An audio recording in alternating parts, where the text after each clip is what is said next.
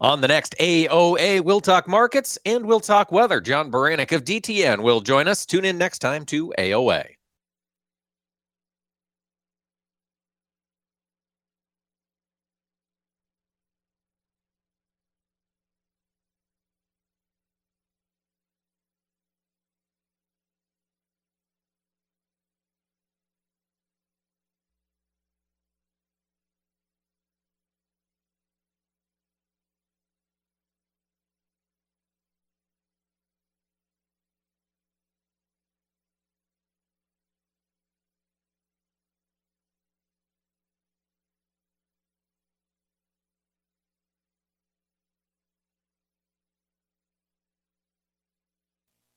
You're listening to AOA, Agriculture of America. This is Mike Pearson, and you can rely on us for the latest farm and ranch news from around the world.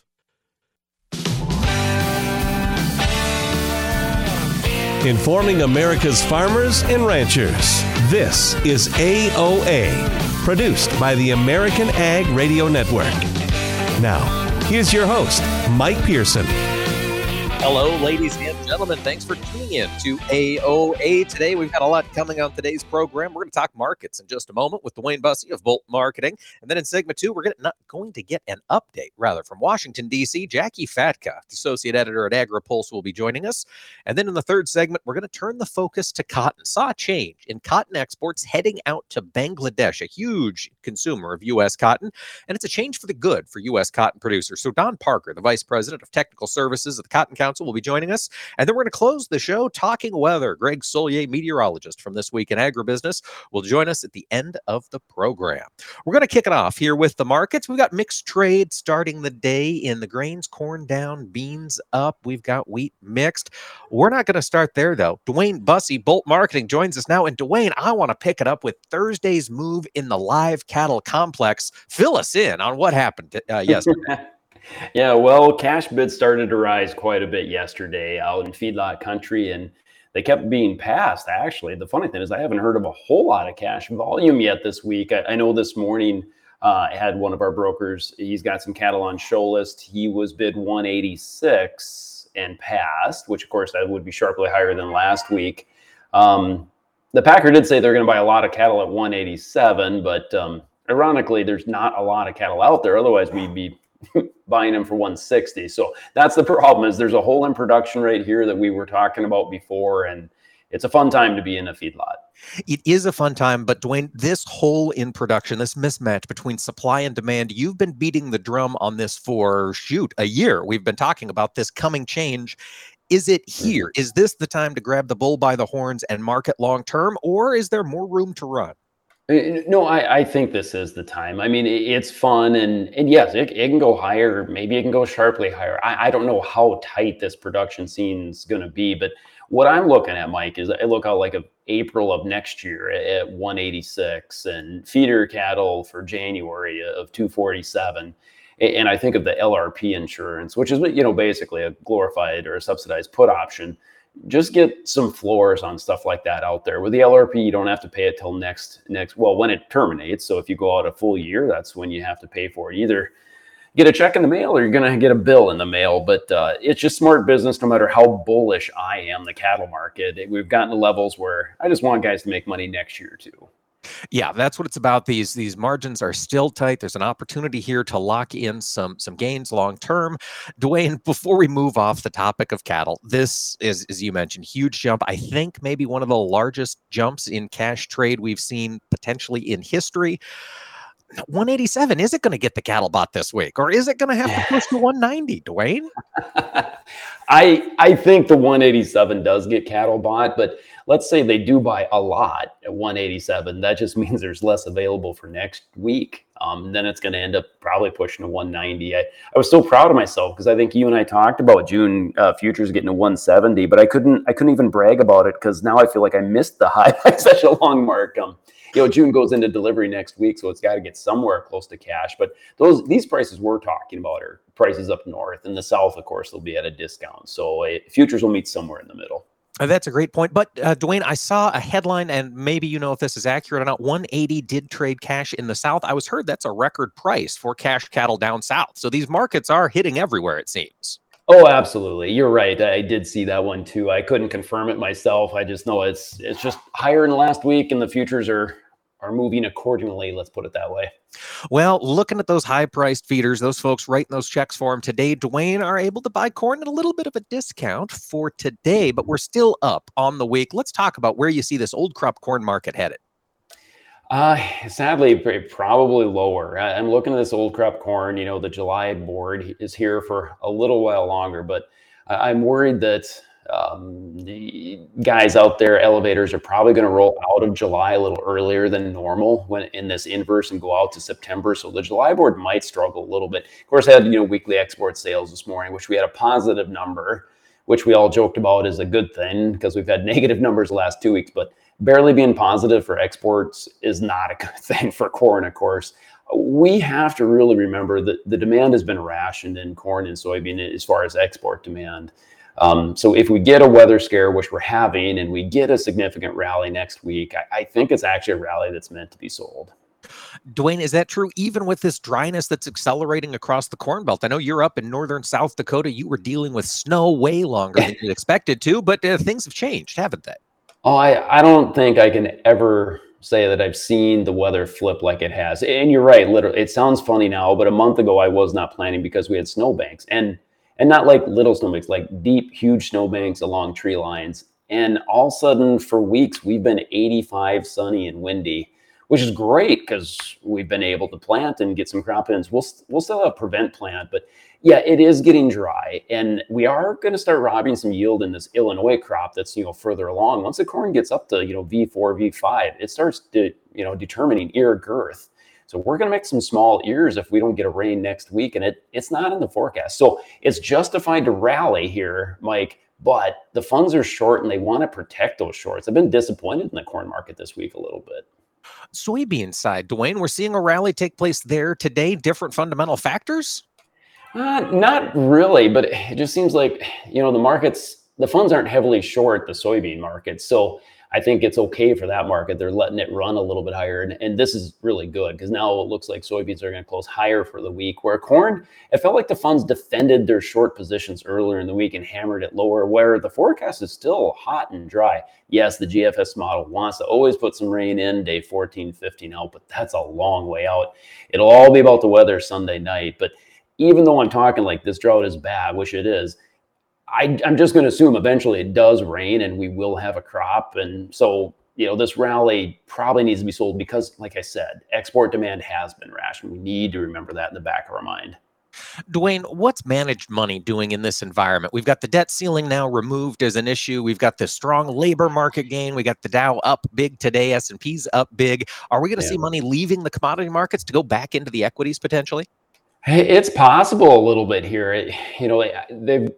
They were long corn for so long, about 2 years, and now they're short. And they don't just flip-flop back and forth just for the fun of it. So I think they want to go short and maybe go short about 300,000 contracts if we have good weather. So that's my fear, is they're just going to grind this market down this summer. But, of course, got to rain. That's a big if, isn't it?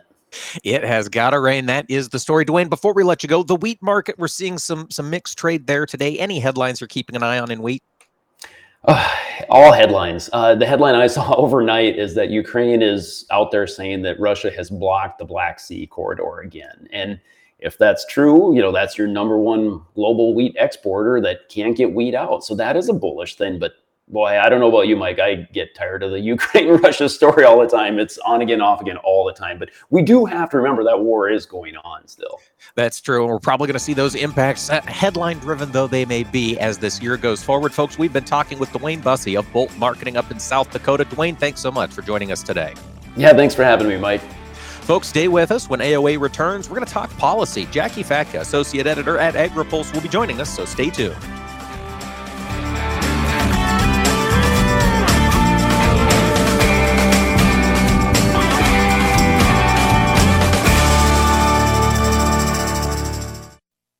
Hi, this is Mike Pearson. You're listening to AOA, Agriculture of America. Don't go away. More AOA coming right up.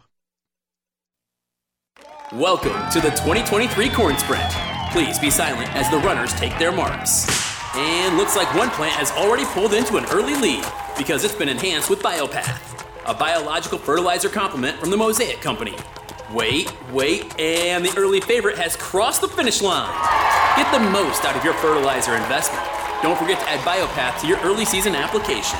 Talk to your retailer about Mosaic Biologicals today or visit cornsprint.com.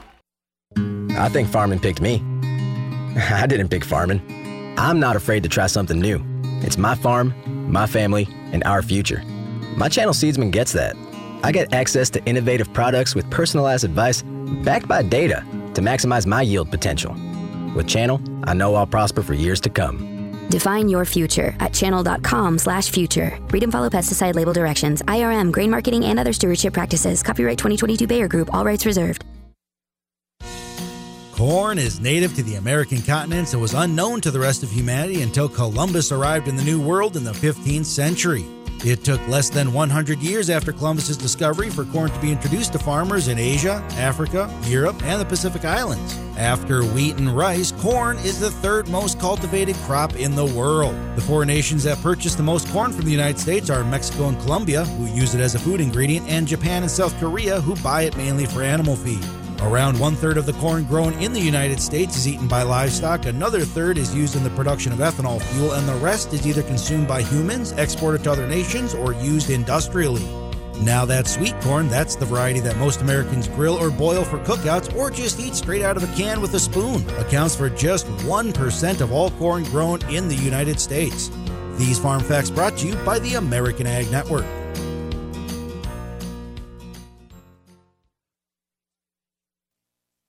What do Mick Jagger, Barbara Walters, and Star Jones all have in common? They've all suffered from something called heart valve disease.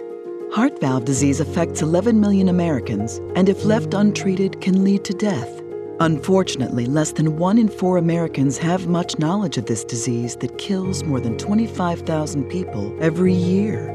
The good news is that if heart valve disease is treated, patients can recover and live long, happy, and productive lives. But in order to treat heart valve disease, you need to know if you have it. If you or your loved ones are over the age of 65, have been treated with radiation to the chest, have been diagnosed with a heart murmur, or have a history of heart disease, it's time to listen to your heart. Ask your doctor today about screening for heart valve disease. A message brought to you by Heart Valve Voice US. For more information about the symptoms and treatment for valve disease, go to heartvalvevoice-us.org. This is Mike Pearson. Thanks for listening to Agriculture of America. Join me Monday through Friday for the latest farm and agriculture news from around the world.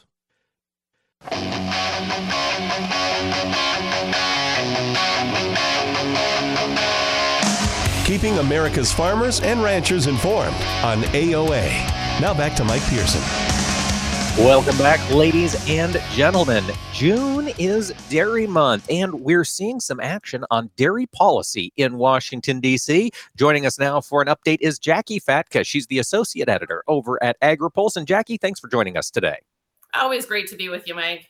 So we have been talking off and on here on the AOA program about the potential modernization of federal milk marketing orders. And I understand we're seeing some progress in this process. Jacqui, can you fill us in on what happened this week? Yeah, so this week, actually, USDA put out an action plan, which they're not saying they're ready to proceed with a hearing, but they're actually saying, okay, we're going to do a pre-hearing. We're going to get some more information. But then they actually, in that action plan, said, if we should choose to move forward with a hearing, it will probably be towards the end of August 23rd. This has been there's a couple different proposals that are out there. This latest one that USDA actually made a decision on with this pre-hearing announcement is from the National Milk Producers Federation, which has a lot of producers, but also some of the members, cooperative members who are participants in that. And they have asked for a hearing on several different components of the federal milk marketing order. And I have covered milk policy for many years, but the joke is that very few people actually understand milk policy. But part of it is how you create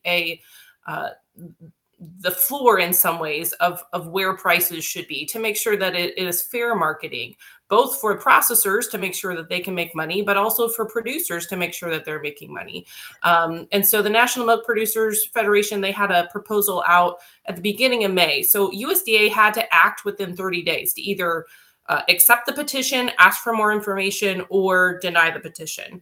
IDFA, the International Dairy Foods Association, IDFA Association, they had their own proposal out actually in April. So USDA also had 30 days to act on their petition. So there's a little difference between those. IDFA was only looking at one part of this whole thing, which is the make allowance. And that's how you would price out cheese, dairy, non-fat dry milk, different components of what your milk goes towards.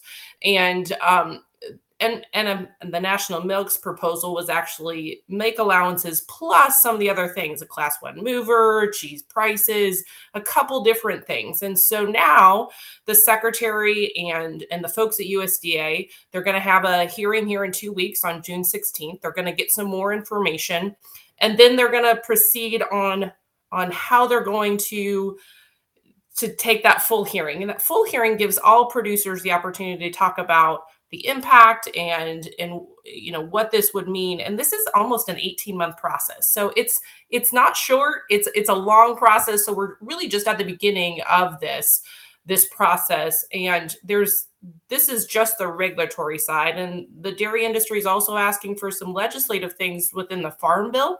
And so there's some who say we should wait until after the Farm Bill. So there's a couple of different opinions out there. We'll see how this all comes together. But obviously, a lot of folks in milk country are concerned with how the process is right now. We've not really seen an update for over 20 years on some of these things. So there is opportunity to make some improvements, but there's not a huge consensus. There's some shared common goals, but we'll see where this goes moving forward. Okay, that was going to be my next question, Jacqui, was because the milk marketing order hits so many different aspects of the dairy production and supply chain.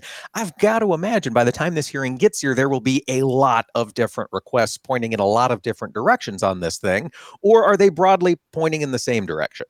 It is similar, but obviously not exactly the same. One thing the national milk producers have done over 150 meetings over the last couple of years, they've really tried to gain some consensus going into when their proposal, they first put in their petition request. Obviously producers are going to have a different look at it than the processors are, but some cooperatives also act as processors, right? So Land O'Lakes and some of those different companies who also process dairy products are supportive of this more comprehensive approach. So, at the end of the day, though, it's not the processors who will approve or deny whatever USDA may or may not come up with. It is the producers. This is a producer referendum. If they like whatever USDA comes, they can vote it up or down, and it's basically whoever shows up to vote. So if you don't show up to vote, your voice is not counted. It's not 10,000 total producers and however many come in. If you have to go in, you have to vote at the end of the day. So it's the producers who are going to have this final say. And so I think that will be an important part of that too, to make sure that the producers are able to advance whatever USDA may come up with. But it's worth remembering that potential vote on any updated federal milk marketing orders, Jacqui, as you mentioned, 18 months minimum from us now, right? Yeah, it's going to be well out until next year. And so it just takes time. There's going to be a hearing possibly at the end of August. Then they'll take all of that information. They would then, they would introduce a rule. They would provide opportunity to comment on the rule. So it's definitely has 18 months is kind of short for some things, right? Some policy things in regulatory world take a lot longer, but there is a pretty defined timeline. Like I said, USDA had 30 days to act on this petition request. Now they have 120 days after they propose the action plan to hold the hearing. So there is some very specific time markers that they have to fill to get this through the system. All right. We'll continue to keep an update on this as it does grind its way through the regulatory process. But Jacqui, in the meantime, we saw a 4-month process to raise the debt ceiling finally come to a conclusion on Friday morning with the Senate vote to pass that measure. And I'm wondering, how much does this change the Farm Bill debate now that we get back to regular order in Congress? Oh man. Well, I think a lot of people have been waiting for this debt bill to get through so they could actually start working on the Farm Bill, right? It's taken up a lot of the air in the room when it comes to getting anything going on Capitol Hill. And so, I think that's the first thing. I don't think we're going to see this really. Farm Bill is not going to happen until September, I think. So, I still think, despite everyone's promises of trying to get this done on time, I think they're not going to start in earnest until after the August recess on this. A big issue always within the Farm Bill debates is about SNAP, about the food stamp program, nutrition assistance. And, that did get pulled into this debt ceiling discussion. Surprisingly, though, the big thing about putting work requirements for that nutrition assistance that was hoped to be seen as a way to save money. But then they actually allowed some different changes to that. So they increased the work requirement from where it is right now to those who are 49 to 54, which you think, okay, well, we've got 5 more years of potential able-bodied working adults who would no longer be on the program. But then they also actually, in a negotiation, right? That's what Congress does when they do these things. They negotiate. They made some exclusions to those work requirements for those who are homeless or veterans or people ages 18 to 24 who are coming out of foster care. So actually, the SNAP provisions that are in the debt bill actually did not decrease the total cost. And so, Debbie Stabenow, the Senate Ag Committee Chairwoman, she's like, all right, well, we've dealt with this. We don't need to continue to deal with this. But on the House side, Representative Thompson, who is the chair on the House side, he actually said, wait a second, we may not have this. There may be opportunities to still bring this up again. And I don't know if that's because McCarthy is coming down on them when they saw that CBO score that said this is going to cost more. Maybe they've still got to figure out a way to preach to their base that they're doing more on that. But who are you going to take money away from? The homeless, veterans, or those who are coming out of foster care? It seems like a hard sell. It does. And Jacqui, frankly, I'm just surprised we're not putting that issue to bed. But it does sound like we'll have at least House conversations about work requirements under SNAP again as this warms up, huh? I think everybody wanted this to be put to bed. It's just something that really just, and I've said this before, it really just sends people to their corners and keeps people from really talking. And so when it comes to Farm Bill, we need all of those other issues to be able to not have such politically divisive issues that are cutting the ability to make good choices, right? So, gosh, I wish this was out of the discussion, but yeah, I don't think it's going to be. They're going to find a way to get it back in the Farm Bill discussion, probably. All right, folks, things to keep an eye on out of Washington, D.C. as this year goes forward. We've been speaking with Jacqui Fatka, the Associate Editor at Agri-Pulse. Jacqui, thanks so much for joining us today. Great talking with you. Thanks, Mike. Stick around, folks. We'll talk cotton here when AOA returns.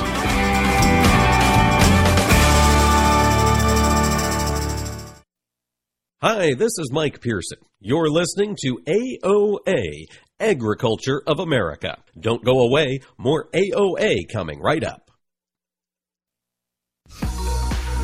Tune in the first Wednesday of every month to listen to the Monthly Grind here on AOA. It's brought to you by our friends at the National Corn Growers Association, and each month we're going to dig into one specific aspect of corn demand. What happens to this grain after it leaves your operations and enters the global supply chain? That's what we're going to talk about each month on the Monthly Grind. Again, that's the first Wednesday of every month, and you can also find us wherever you listen to your favorite podcast. It's a show you don't want to miss. Young farmers don't listen to the radio, right? Wrong.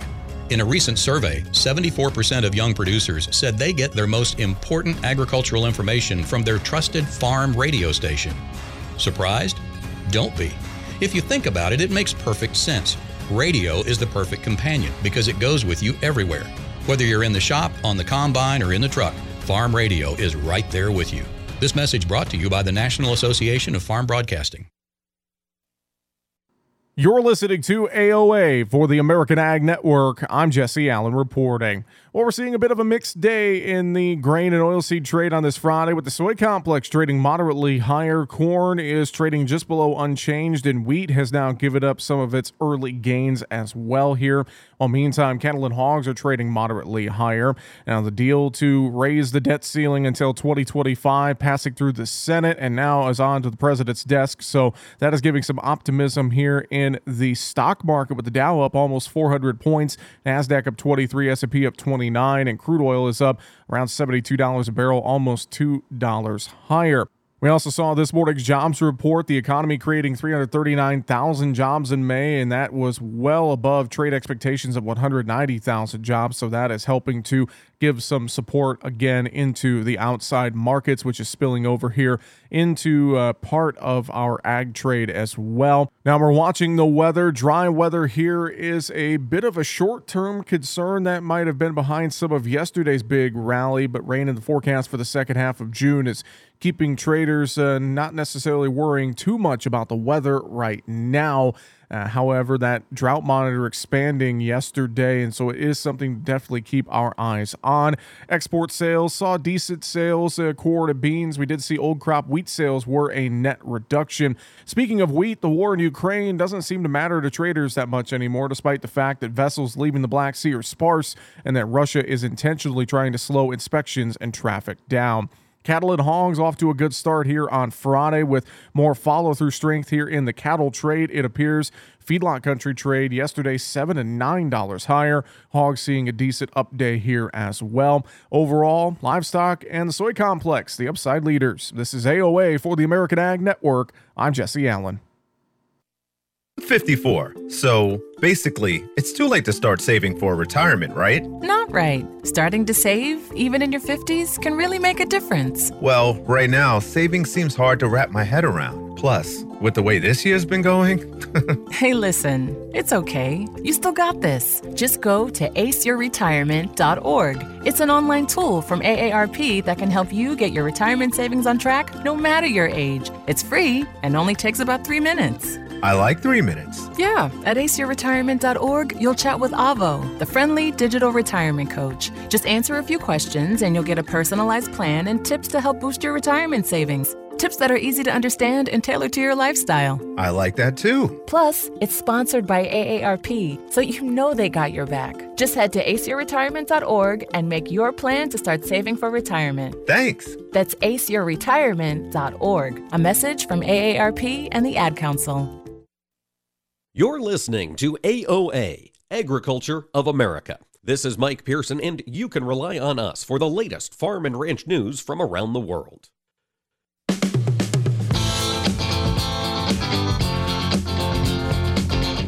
Keeping America's farmers and ranchers informed on AOA. Now back to Mike Pearson. Welcome back, ladies and gentlemen. AOA continues today, and hopefully we're going to be talking cotton here in just a little bit with our friends from the National Cotton Council. We saw some changes on the rules that govern cotton exports to the country of Bangladesh, which is a very large textile manufacturer, has been a good cotton customer of America's in the past, and it might get better in the future. Hopefully we'll talk through that in just a little bit. Before we do, however, I want to call up something that's happening across the pond over in Europe. We've talked quite a bit here on the AOA show about the challenges that European farmers have been facing over the past 2 or 3 years now, as the EU has attempted to put tighter controls on greenhouse gas emissions, chemical pesticide usage, and also restoring natural areas. And there have been a couple of big laws working their way through the European Parliament. The two biggest ones, at least from an agricultural perspective, are what they're calling the Nature Law, which is a series of binding requirements for countries in the European Union to, quote, restore their degraded natural habitats. And part of the discussion happening around this law is what constitutes a degraded natural habitat.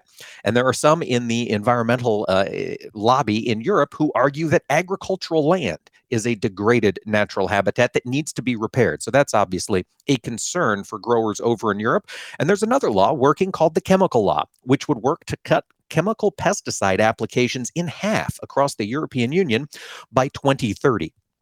Now, the rules of these different laws have been attempted in several countries across the European Union. We've seen the Netherlands, rather, be a leader in trying to put these emissions requirements into practice, and there have been substantial farmer pushback. We talked with Bill Wirtz about the protests that we've seen from that country, and they continue. And what's interesting from an ag perspective is that the political backlash against these kind of laws in the European Union is growing. Earlier this week, it was announced that the largest party in the European Parliament, the European People's Party, they're broadly considered to be a center-right party. As I mentioned, the largest in Parliament. On Wednesday, they walked out of negotiations around this new law. They said, quote, it was because the talks are not listening to the concerns of their members, and they're not listening to the concerns of agriculturalists. The lawmaker from the European political party, Christine Schneider, said, quote, the law was poorly drafted in the first place on European agriculture, forestry, and fisheries. Now, these laws aren't dead in the European Parliament. With the walkout of the EPP, there will likely be a renegotiation and a rediscussion, but these are expected to stick around. 2 parliament committees have already rejected this law, which is kind of a signal that it's going to be a tough road ahead in the EU, and yet its backers continue to push it. We'll watch and see if this political backlash in Europe will overcome the drive to get these 2 big laws into place, and we'll continue to keep track of what's happening with those farmers, particularly in the Netherlands, as these emissions requirements kick into gear.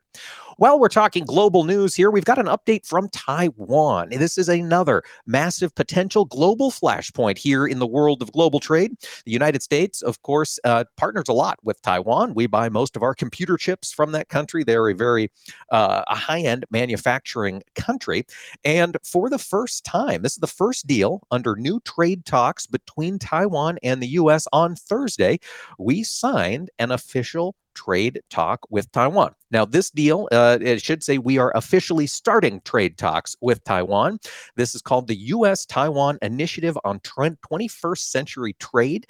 The ball got started rolling on this last August. We can remember then Speaker Nancy Pelosi traveling over to Taiwan really irked the Chinese Communist Party. President Xi Jinping views Taiwan as China. The Chinese government refuses to recognize the country of China. To the Chinese Communist Party, Taiwan is basically a province of China. They operate under what's called the One China policy.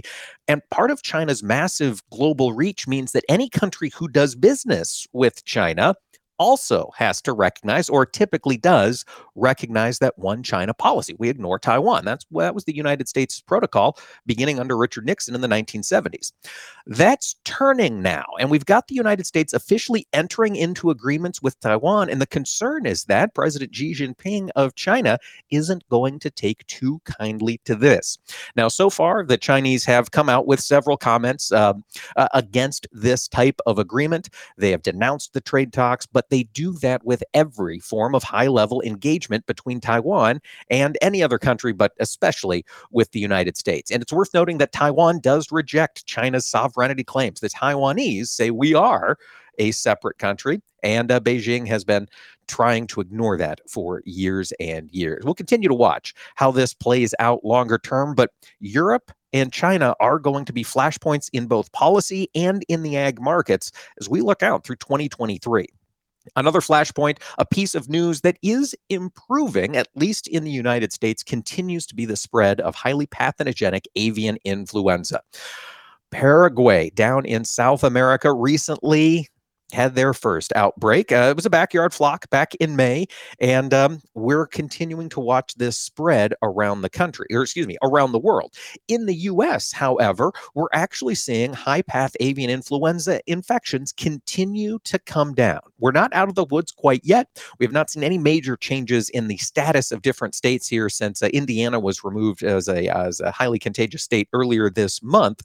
But Canada is still a concern. Of course, those migrating birds, now that we're getting into summer, they have made their way all the way back north, bringing with them, unfortunately, some of this high-path AI. And Canadian officials reported the country's first case of high-path AI in mammals, worth noting, not a bird, on Prince Edward Island. HPAI also is going to be impacting meat processing company revenues here. Notably, Jenny O is going to see some impact from the turkey losses here over the past year. And Jenny O, of course, coming out in a large part of Minnesota. We've got other Minnesota news for protein producers. Windham, Minnesota, a town in the southwest part of the state, longtime home of a pork processing facility. It has been announced that that facility is likely going to close. The future is still been up in the air. They have informed visa workers that they will no longer be needed. And that facility went up for auction back Friday of last week, and it did not find a buyer. The auction is still ongoing. I'll be working to find some places to, find some ways to get that resolved. Here we've got another piece of news coming from the broad economy. Taking a look at the stock market here today, the equity markets are on fire. Dow Jones up 438 points, S&P up 37, NASDAQ up 52. We're seeing this bullish attitude carry forward into commodities, as we talked about on the cattle side earlier today with DuWayne Bosse. We're also seeing it hit in some of the grains. Currently, we've got soybeans up 10 to 16 cents, 10 in the new crop, 16 in the old crop. And a lot of this optimism at the macro level is being driven by some big news. Big piece of news. We touched on it there with Jacqui Fatka in the last segment, the debt ceiling deal. It's done. Nothing really changed, as we heard yesterday from Bill Hoagland. Small savings potentially over the next 2 years. But importantly, it's a huge area of uncertainty that the market now doesn't have to worry about. It's at least pushed out of the headlines, and the trade can focus on other pieces of economic information. And this morning, we got another broadly favorable piece of economic information, and this was jobs. The economy added 339,000 jobs in the month of May. Economists were anticipating 190,000. So 140,000 more jobs created than expectations. That is a huge jump. Now, it's worth noting that the unemployment rate actually did tick up, despite the fact that we had more people looking for jobs. That's one of those weird curiosities of the way we count statistics. Since the unemployment rate is made up only of people who are looking for work but can't find one, if you get disappointed in the labor market and say, I'm not even looking for a job, you don't count as unemployed under these statistics. So as the economy is coming roaring back, we're seeing more people get back into the job market. They're looking for jobs again, but they still don't have one. So we saw the unemployment rate tick up. It went from 3.5% up to 3.7% here in May of 2022. Now, it's worth noting that the Labor Department also revised higher March and April's job gains. In total, they added about 45,000 each month. So we added another 90,000 jobs there. It's another sign that the consumer resilience, and here in agriculture, we've seen the example of that consumer resilience at the meat case.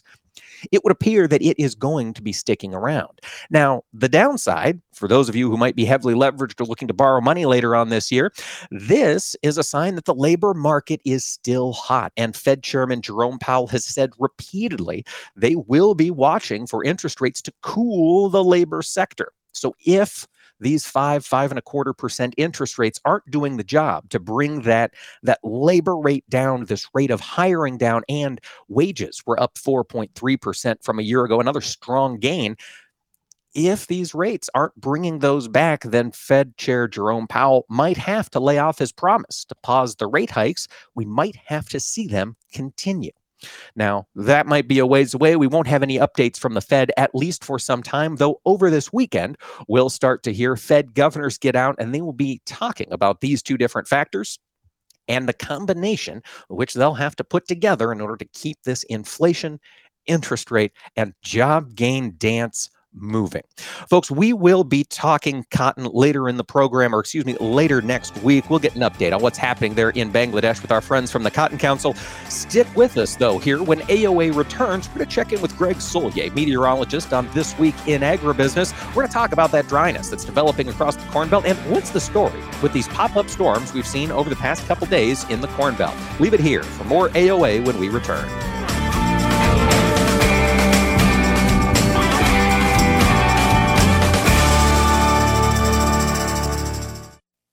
Hi, this is Mike Pearson. You're listening to AOA, Agriculture of America. Don't go away, more AOA coming right up. You are not your diagnosis. A medical chart is not your identity. And vision loss does not define you. Your drive shows who you are. And you are not alone. Because we are driven too. To be a beacon of strength. A champion of courage. An advocate for hope. You are not alone. Because we are stronger together. We drive the research for the cures we are finding. We're fighting macular degeneration, retinitis pigmentosa, Usher syndrome, and the entire spectrum of blinding retinal diseases. We fund. We fight. We win. We are the Foundation Fighting Blindness. Together, we are fighting blindness. Join the fight at fightingblindness.org. I'll take dig a little, learn a lot for 30 bushels. Soft and crumbly.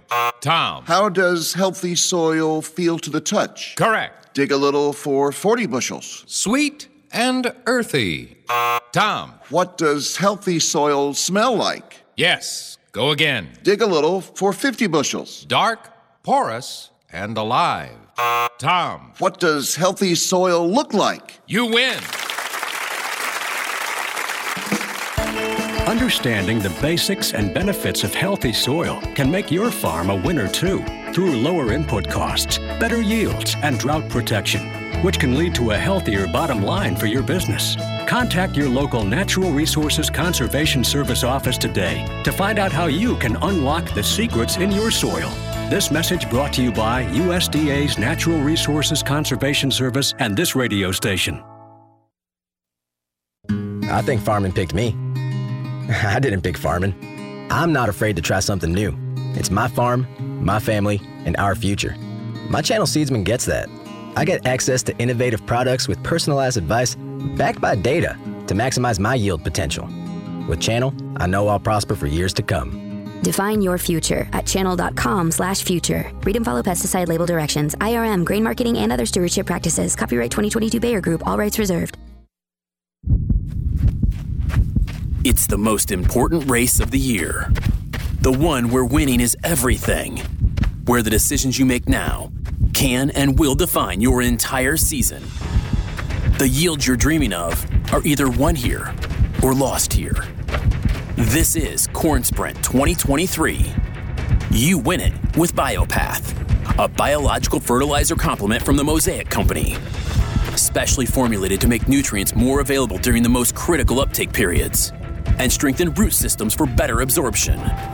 It's the kind of edge that gets your crops all the way to the finish line with greater yield potential, greater return on your fertilizer investment, and just plain old greatness. So win the Corn Sprint. Include Biopath in your early season fertilizer application. Contact your local retailer or visit cornsprint.com. In today's troubled world, our USA Armed Forces stand ready to protect you, your family, and our American way of life. When veterans return to civilian life, they deserve your recognition and support. You can help put vets to work by donating your car, truck, or van to Patriotic Hearts. Your donation will directly support programs to help vets find jobs or even start their own business. Donate today for fast, free pickup of your vehicle, running or not. Operators are standing by to answer questions about making a tax-deductible vehicle donation. Find out how you can make a difference in the life of a United States veteran. Call 800-209-6416 for 24-hour response. Call 800-209-6416. 800-209-6416. That's 800-209-6416. At YMCA Summer Camp, kids find their why. Friendship and fun, a world of adventure beneath a golden sun. Running, laughing, full of wonder. Being themselves is second nature. Summer camp is where they begin to unlock the confidence that lies within. When kids find new passions, they find their why. Summer camp season starts soon. Learn more at ymca.org for a better us. This is Mike Pearson. Thanks for listening to Agriculture of America. Join me Monday through Friday for the latest farm and agriculture news from around the world.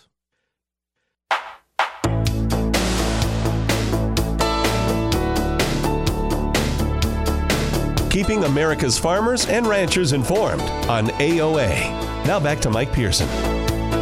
Welcome back, ladies and gentlemen. AOA continues today, and now our focus is going to turn to the weather. Meteorologist Greg Soulje of This Week in Agribusiness joins us now. And Greg, I took a look at the drought monitor that came out yesterday, and man, there was a bit of expansion of drought across the eastern Corn Belt. Yeah, not too surprising. It is certainly into play here from abnormally dry to moderate drought conditions. That abnormally dry area covering virtually all of the eastern Corn Belt right now. We know it's been locked into position in the western complex, but worsening in areas from northeast Illinois back to the Quad Cities of Rock Island, Moline, and then trails back down to a little south of Champaign-Urbana, and then just across the border in through western Indiana. So the heart of that golden triangle part of the eastern Corn Belt in a moderate drought. And I'm sure the next next week to 10 days, there might even be another categorical worsening of that. Also farther east into Pennsylvania, the mid-Atlantic region, parts of the northeast to New England,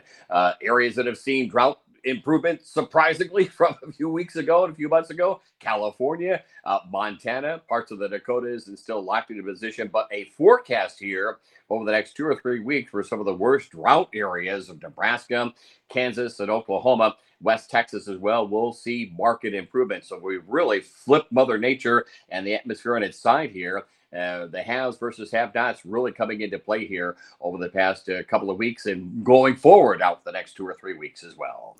All right, Greg. Well, let's zero in on that potential drought relief coming in the southern plains, western parts of the Corn Belt. When do you anticipate that to get started? Could we see more rains this weekend? Yeah, we're already underway, raining out towards Grand Island this morning and in areas of southwestern Kansas. And it is already into play with some shower activity through Big Sky Country. Flood watches in effect. That particular part of the country, the Black Hills, Nebraska Panhandle into West Texas, Cotton. Here's a range and an example of how it's been for the month of May. Almost 10 inches of rain, all-time record amounts in Borger, Texas. That's just a little northeast of Amarillo. Not even a quarter inch of rain in the gauge for the month of May at Omaha, Nebraska. So there is your range. But yeah, the next couple of days into the weekend, probably into the next week time frame as well, these clusters of slow-moving, downpour-producing, all or nothing showers and thunderstorms will continue for Montana. Additional drought relief, but again, coming all or nothing. You wonder how much of that is soaked into the ground, how much of it gets run off for Nebraska, Kansas, and the western half of Oklahoma into West Texas, Cotton. And outside of some of the western Corn Belt locales, not much going on. We're actually waiting until the 10th to 15th of May. That looks to be the critical time for some of these eastern Corn Belt locales to get the next significant, better coverage outbreaks of showers and thunderstorms. So we're easily a week to 10 days plus before anything gets going. On top of that, some 90-degree heat out of the upper Midwest, Great Lakes region, northern and central Corn Belt locales. So there will be probably a little stress and strain beginning to show up in some of these abnormally dry areas in the eastern Corn Belt too.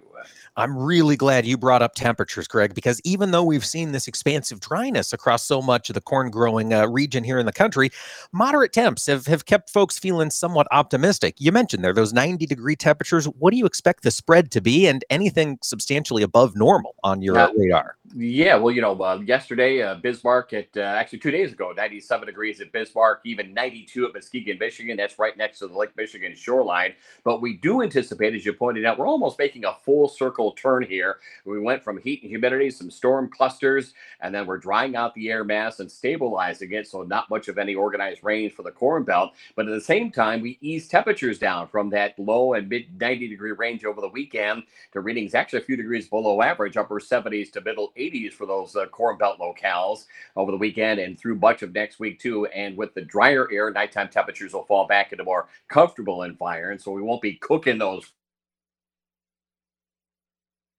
Oh, hey, Greg, we lost you there just a little bit. I think that mute button got hit, but I did want to ask you a question. While we're thinking about those thunderstorms that were happening here over the past couple of days, yes, across northern Illinois, Greg, yesterday I saw these thunderstorms. They popped up and they didn't move. They just sat in the same location. A neighbor a mile away might not have gotten a single drop. What is it that causes those thunderstorms to erupt on an otherwise still and humid day? Well, you need a certain critical temperature. You obviously need moisture in the air, but what generates these storms to just sit there and do nothing as in their movement are weak steering currents up aloft. That's a trademark of El Nino, with the warmth and high pressure and a light wind circulation through the Midwest and the plains, or it's out of a south and southwest direction.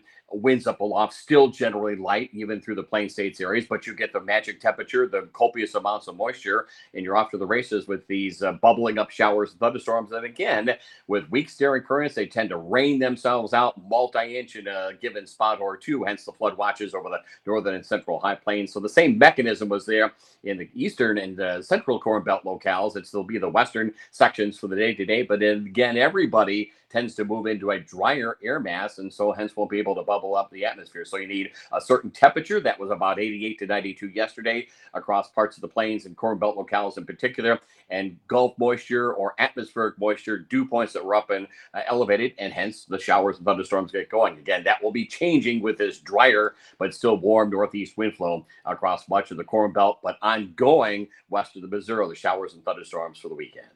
All right. So if you're seeing one of your neighbors get one of those pop-up thunderstorms, you need to raise the temperature above your place. Greg, am I understanding that correctly? That is correct. Yeah, you got the temperatures that got to come up. You got to have a certain, what we call dew point level, and you got to have those steering currents that are certainly weak. Now, adding to the problem, you get a little rush of some cooler to colder air up aloft off the mountains, and that's why you come up with these baseball, golf ball, softball size hails that come down out of the Black Hills and into West Texas. So it's really a three-pronged situation: wind, hail, and flooding rainfall in those plain states areas. So much for the late arriving severe weather season. Oh, man, so much to watch for, folks. Eastern Corn Belt sounds like 10 to 15 days of potential dry time. Greg, you mentioned Western Corn Belt folks might see that relief coming. We have been talking today with Greg Soulje. He's the meteorologist each weekend on This Week in Agribusiness. And Greg, thanks for joining us today. Thank you, my friend. Have a great weekend. Folks, hope you all have a great weekend as well. Tune in on Monday. We'll talk markets. We'll talk weather. Our friend John Baranek will join us once again. Take care, everyone, and have a good weekend.